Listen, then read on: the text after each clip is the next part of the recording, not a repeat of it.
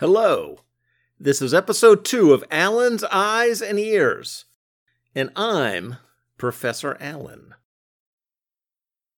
You are all familiar with the concept of the sophomore slump, whether it's a band or an athlete or a new podcast. The first offering, the debut appearance, that can be strong, it can be groundbreaking, award-winning. And then the second album, or season, or episode happens.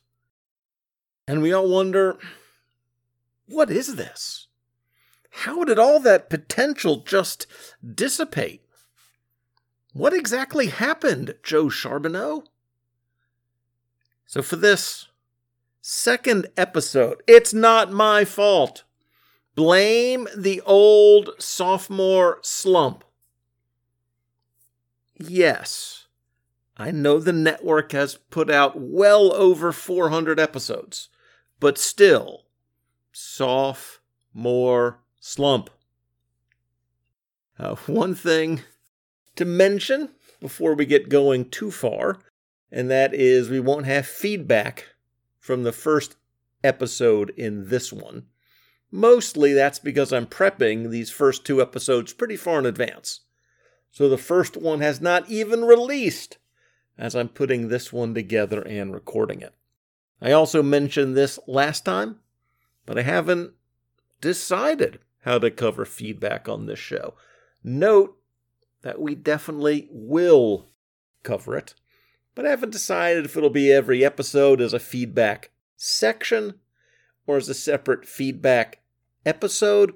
I'm actually leaning towards the feedback episode notion because the hope and the plan, the goal is that these episodes on the Alan's Eyes and Ears show will be different one from the other. There won't be a set format, so there might not be a smooth, obvious place to do a feedback segment within every episode. But we'll see.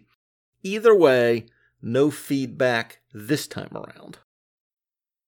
And on to the content of the episode, which I'm calling The Anatomy of a Collection, Part 1. And at this point, as of this recording, I have 2,699 comics in the collection. And I need to talk about that a bit because they're probably closer to 4,000 in the house.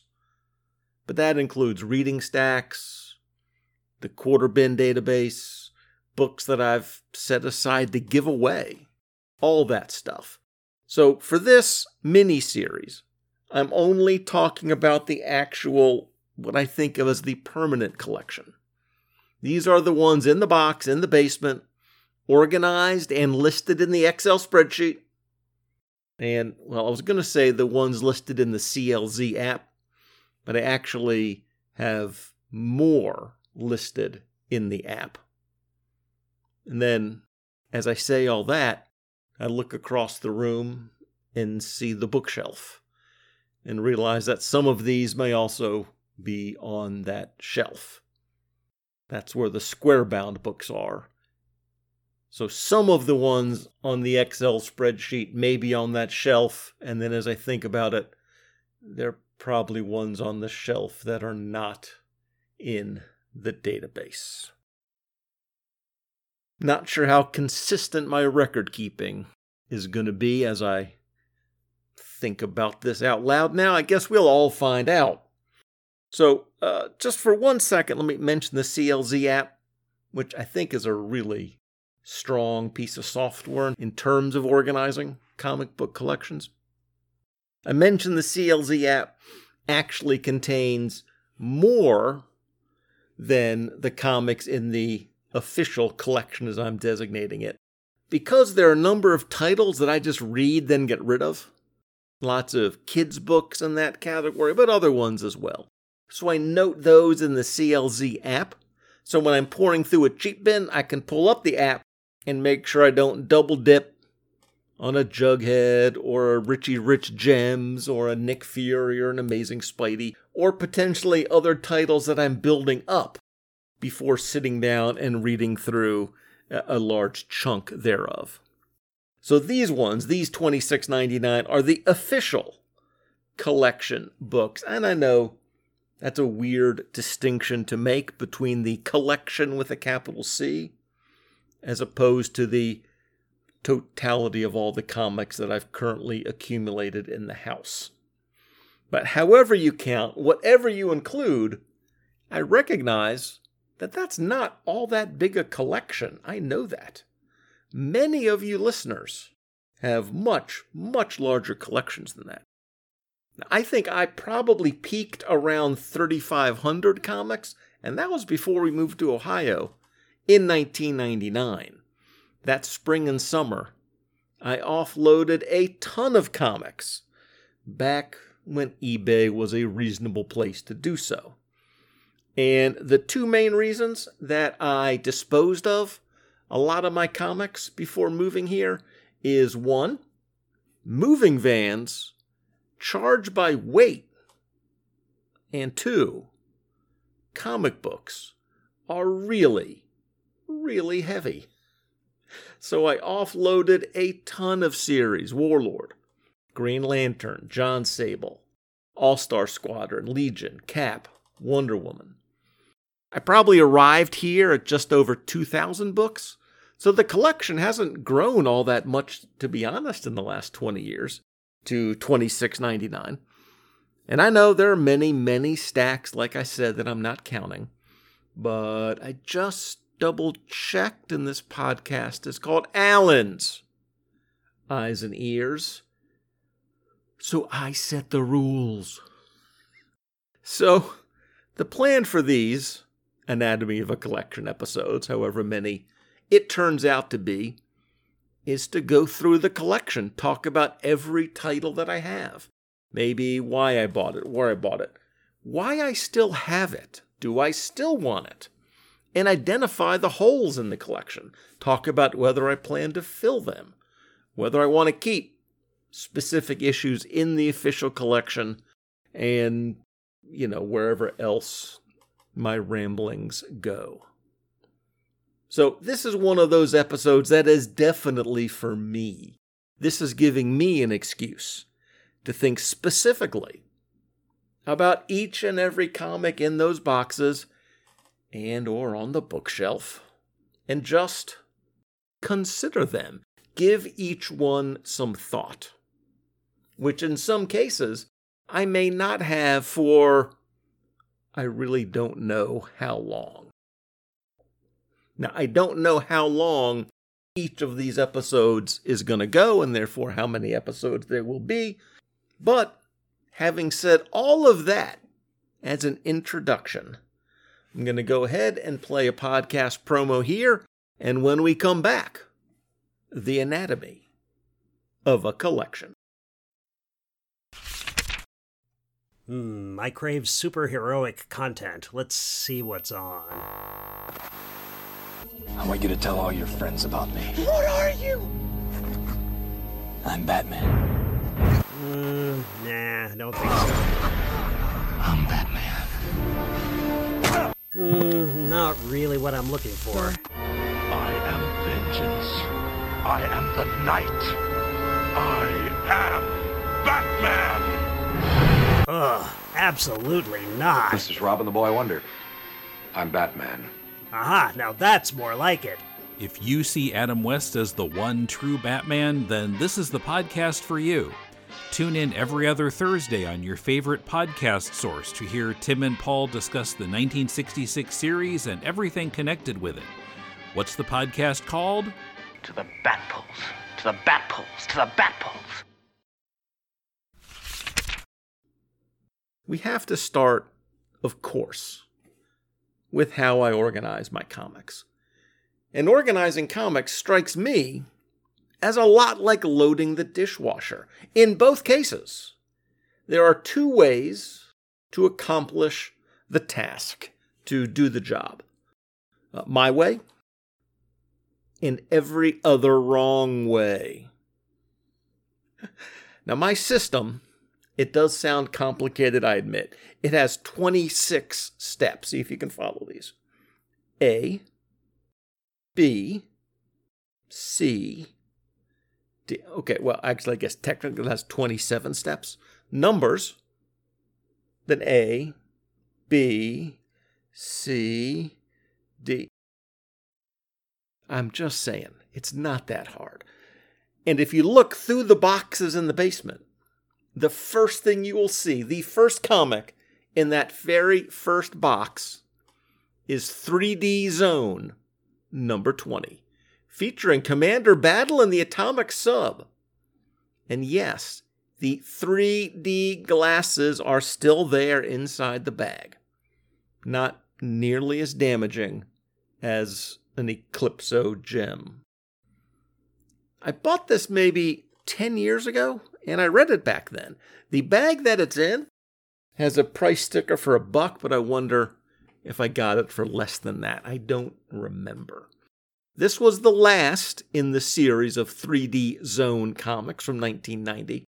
Just at the very, very end, or even a few years past the very end, of that particular indie boom, which also contained within it a retro 3D boom. This is not the only 3D comic I have in the collection. Now, this was a reprint of a 1954 3D book. If I remember, the purpose of the reprint title 3D Zone was to represent these classic, and I imagine public domain, though I don't specifically remember that for sure, these classic stories with what was advertised, I recall, as a brand new, revolutionary 3D process. Now, I don't recall how revolutionary the 3D process was, but I do remember the comic, the story, and also the 3D effects were certainly pretty good. And I just realized how inconsistent the boxes versus bookshelf thing is, because right here on the list would be issues of 100 Bullets. Now, I don't have floppies, and I have just 2 or maybe 3 of the trades. I love that series, and I plan to fill it in via cheap trades. Emphasis there on both words, trade and cheap. In terms of numbers, like I said, no 100 Bullets. I don't have any 52 or any other comics that start with numbers, at least not how I have them organized. So we get to the alphabet. And we start with a very few issues of a couple well-known DC titles, Action Comics 411, 600, and 1000, and Adventure Comics 329 and 354. Of these 5 comics, I can explain 4 of them pretty easily. Action 600 and 1000, those are big numbered issues, important issues, so I picked them up along the way. By the way, the Action 1000 that I have is the 1990s cover, and I'm pretty sure M got the 1950s.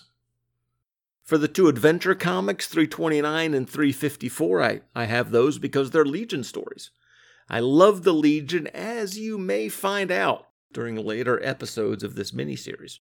So anytime I can find any of these old issues at a decent price, probably $1, maybe $2, I would pick one up. And as you can tell, I have done that twice. So I'm not actively trying to work on the Adventure Comics Legion as part of the collection. It is really just a matter of anything that I happen to trip over at a reasonable price, I will pick up and include in the collection. The 5th comic here is Action 411, and I have no idea how I got this. It's the story where someone has purchased the Fortress of Solitude and has banned Superman from it, or at least that's what's on the cover. My guess is that someone, perhaps someone listening to this very episode, sent it to me, and I dug it, and I decided to keep it. So for me, action and adventure are just titles that I have very few of. I'm not on the lookout for them but if one crosses my path for a specific reason, I may well pick it up, or if it falls into my hands, I may well keep it. Moving on, we have a complete 3-issue fun series from Alterna, the kid-friendly Adventures of Mr. Crypt and Baron Rat 1 through 3. What can I say? These are the humorous adventures of a talking skeleton and his best friend, an aristocratic, upscale rat. I fell into Alterna back in the day, 5-6 years ago, when we had a pull list at World's Greatest Comics and flipped through the entire previews book regularly. Mostly because, yes, they were cheap. Alterna's niche in the market was that they provided the cheapest new comics available because they were printed on newsprint. I believe they were selling for $1.50 when $3.99 was the standard. Because of that, they totally and completely stood out from the pack, and these ones at least were fun and funny, definitely worth keeping around. Adventures of the Super Sons 1 through 12. This is the second run, featuring the preteen Damian Wayne and John Kent from 2018 and 2019. I haven't really thought about this, but just off the top of my head, these Super Sons stories may well be among my favorites from that era, being the last 5-6 years of DC. We'll have to see what I say about other titles from this era as this miniseries goes on, but the relationship between John and Damian was so well realized. They were so consistently portrayed. This was just so good. Really enjoyed them. And here we go, back to the bookshelf. Alien Legion, One Planet at a Time, Book 1 of 3, from Epic 1993. I picked this one up recently, middle of 2023, from a 50-cent box, I think perhaps $1. From the top of the box, you can quickly identify by looking down in a box of comics. You can see the square-bound books or the oversized issues. That's always a good way to look for bargains. I was familiar with the concept of Alien Legion. In my mind, it has a decent reputation as one of the Epic properties. And this miniseries was written by the excellent Chuck Dixon, so it was a no-brainer as a purchase. It was good, and I will definitely be on the lookout for books 2 and 3. And a series I picked up when I was in college from Dave's Comics in Richmond, Virginia, Alter Ego 1 through 4. This is not the magazine, but the superhero miniseries from Roy Thomas, I think Roy Harris, from First Comics. This is one that I have no recollection of ever reading, and perhaps even a recollection of not reading it, if that makes sense. This is one I should go grab from the boxes and give it a read sometime. I don't know why I've kept these in the collection, except maybe entropy. A sense of, well, I've had these 4 comics for 35 plus years. Why not just keeping them? But this is one of the intentions that I had for the concept of these collection review episodes. I'm keeping a list of ones I want to reread, or maybe just first read, and evaluate whether they'll stay in the collection. And Alter Ego 1 through 4, congratulations. You are the first books on that list. And 11 issues featuring a character that I used to love, that I think was absolutely hilarious, who is now a character that I like, who I think is pretty funny at times. It's Ambush Bug 1 through 4, the Ambush Bug Special, and Ambush Bug 2 1 through 6. That last series is sometimes called Son of Ambush Bug, and evidently I decided it belonged in the A's and not the S's, which I don't know if that's how I would do it now. if I were filing these afresh. I'm really learning here. What are we now? Maybe 8 minutes into this process? And I'm learning that I might not be as consistent about my filing process as I used to think I was. Like how I thought I was, 10 minutes ago. I am already thinking this was a bad idea, at least in terms of how my fragile ego is going to take this whole collection review process. But the important lesson about this book, though, we need to keep this in mind. Yay, Ambush Bug. And then the epic miniseries, America versus the JSA 1-4. Somebody covered this within the last couple of years. Probably the A World on Fire podcast. I didn't remember a lot of the details as they covered it. I read it a long time ago. But it's definitely a series I remember enjoying. And then, man, I hope Dr. Ange is listening. It's another one from the independent era. From Dave's Comics, American Flag Special #1. And here's the thing, I remember liking this well enough at the time. But I'm sure I don't like it anywhere near as much as Ange does. And then we get our first Dr. Doom goodness. An episode that will be covered, or has been recently covered, on Doomspeak. It's Astonishing Tales 5. I'm guessing this was a listener submission, so thank you, whoever you are. And then a signed copy, signed by Sir Manuel Carmona and his buddies, his compadres, via Kickstarter, Evandris Theory #1, which I discussed on the penultimate episode of the Comics Reading Journal.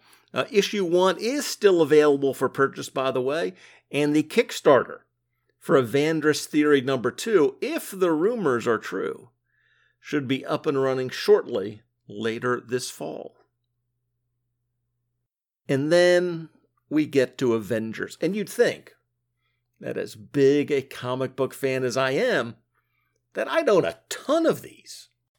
Now, I've read a good number of these, but I only actually technically own, at least as floppies, or as a floppy.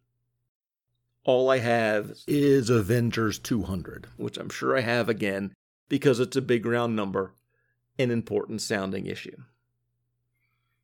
But the big picture is not quite as embarrassing as it sounds, because I do have 2 softcover Absolute Vision trades, which mean I do technically own a couple dozen more Avengers issues, which makes this part of my collection a little less embarrassing, perhaps. So yes, to summarize what we've learned so far about my collection. 1 issue of Avengers, 2 issues of Adventure Comics, and 3 issues of Mr. Crypt and Baron Rat.